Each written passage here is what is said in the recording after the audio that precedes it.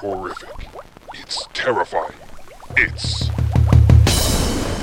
Night of the Podcast.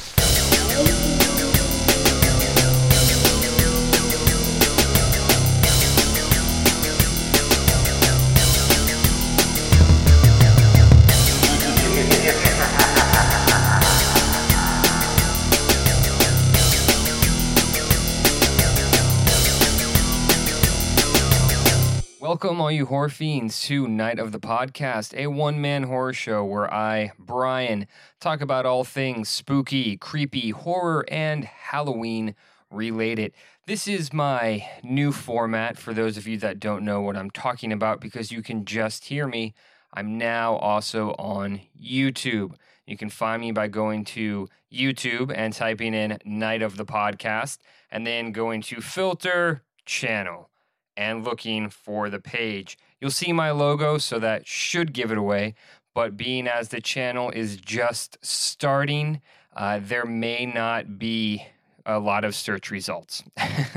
Well, there's not going to be a lot of search results. So make sure once you type in Night of the Podcast that you do go to Filter and then add to my channel.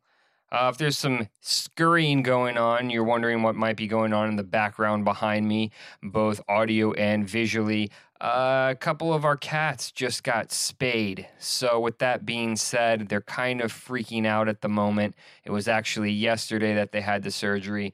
The other cats are a little curious, so that's what's happening there. But back to what I'm actually going to be talking about this episode.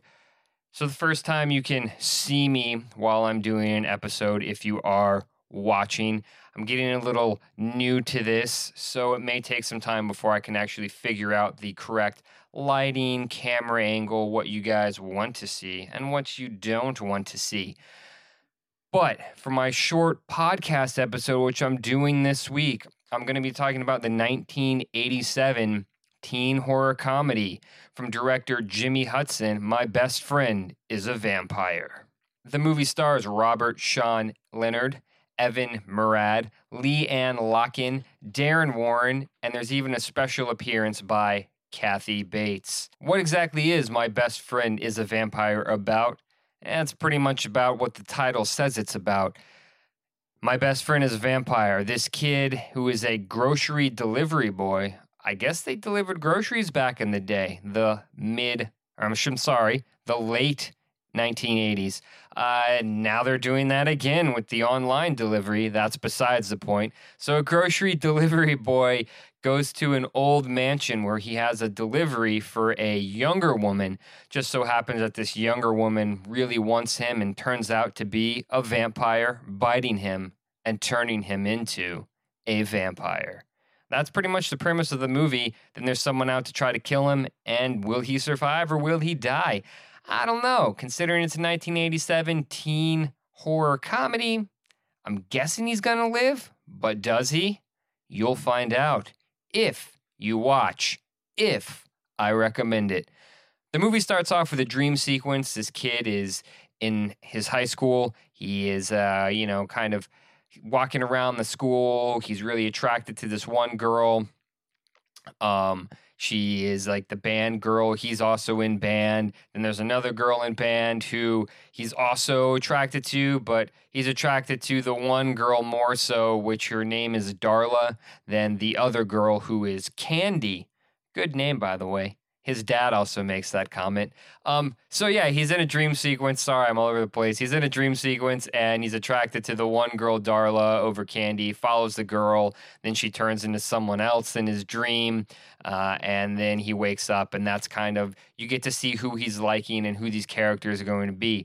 From there, later in the movie, a little bit, you're introduced to his friend Ralph, who looks like Wreck-It Ralph. I swear, this actor, the character Wreck-It Ralph must have been based off this guy in this movie. He looks just like him, has the same name, though the Wreck-It is missing. But looks very similar to the character Wreck-It Ralph. And he makes an egg sandwich. And I gotta say, making an egg sandwich is delicious. He has the bread and he's putting the egg and the bacon on it, and it's just phenomenal. It made me super hungry. I love me some breakfast food. So from there, you're introduced to the cast of characters, which include the girl Darla, the girl Candy, his buddy Ralph, him, and there's this professor that is after him because he is a vampire. Now, the professor's name is Professor McCarthy, and it's the dude who plays Baxter Stockman in Secret of the Ooze. I think it's Baxter Stockman in Secret of the Ooze. Ninja Turtles. The guy that transforms Toka and Razar. Anywho, that guy. Maybe it's not Baxter Stockman. Besides the point, that guy's in here, and he's the professor, and he's out to kill the vampires, rid the world of vampires because he has a grudge against him. There's a couple cool parts in this movie, some things that I did like. There's a line where the main kid is talking to a cat, and he's looking for the woman vampire because he's delivering the groceries, and he's like, grocery delivery, and he starts talking to the cat, and he's like, oh, where's your owner, this and that, blah, blah, blah, where is she? And then he turns and he's like, why am I talking to a cat? And I'll tell you why he's talking to a cat, because cats are amazing. Don't get me wrong, dogs are amazing, all animals are amazing, but I have a soft place, now I have a soft place in my heart for cats. I love them, they're great, they're awesome. If you don't own a cat, that's totally fine. You're still cool. If you own a cat, you're even cooler. That was one of the parts I liked. I know, right? What good can go on this movie? It was just really an overall cheesy kind of 1980s horror romance. It wasn't perfect by any means, but it was a very enjoyable movie to watch. There was a lot of things that were wrong with the movie. Some of the pacing and the editing was off big time. It felt disjointed. It went from one scene to another scene. Didn't like it entirely, kind of like I just did, and it just didn't work out so well. With the exception of that, overall, I enjoyed the movie. I thought it was a good flick. I think it's worth checking out if you can find it. I actually had to get it through the Netflix streaming service, so that's what I did there. I got it on the Netflix, through my DVD, popped it in my PS4, and watched it and enjoyed it, to say the least.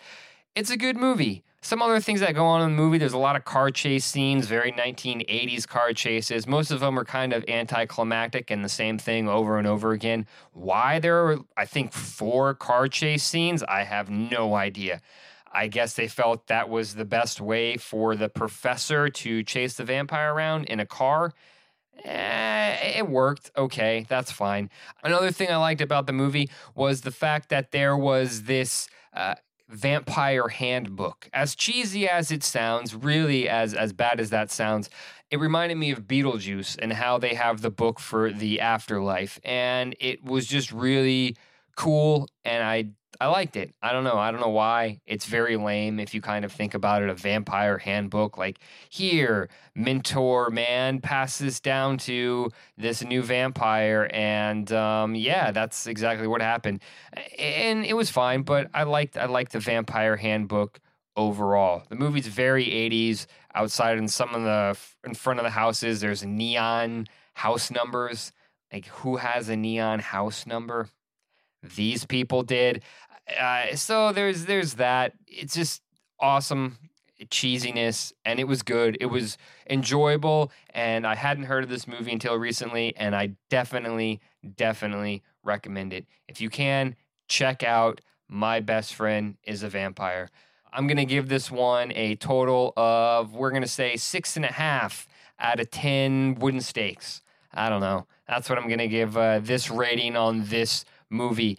That's all I have for this episode. So thank you everyone for listening. Be sure to subscribe and like the YouTube page. You can also email me at nightofthepodcast@gmail.com. Like the Facebook page at Night of the Podcast. You can also follow me on the Twitter at Night of Podcast. And you can follow me personally on Instagram at XXHalloweenXX. Thank you for listening, everyone. And until next time, good night. Good fright. Be careful what lurks when you turn out the lights.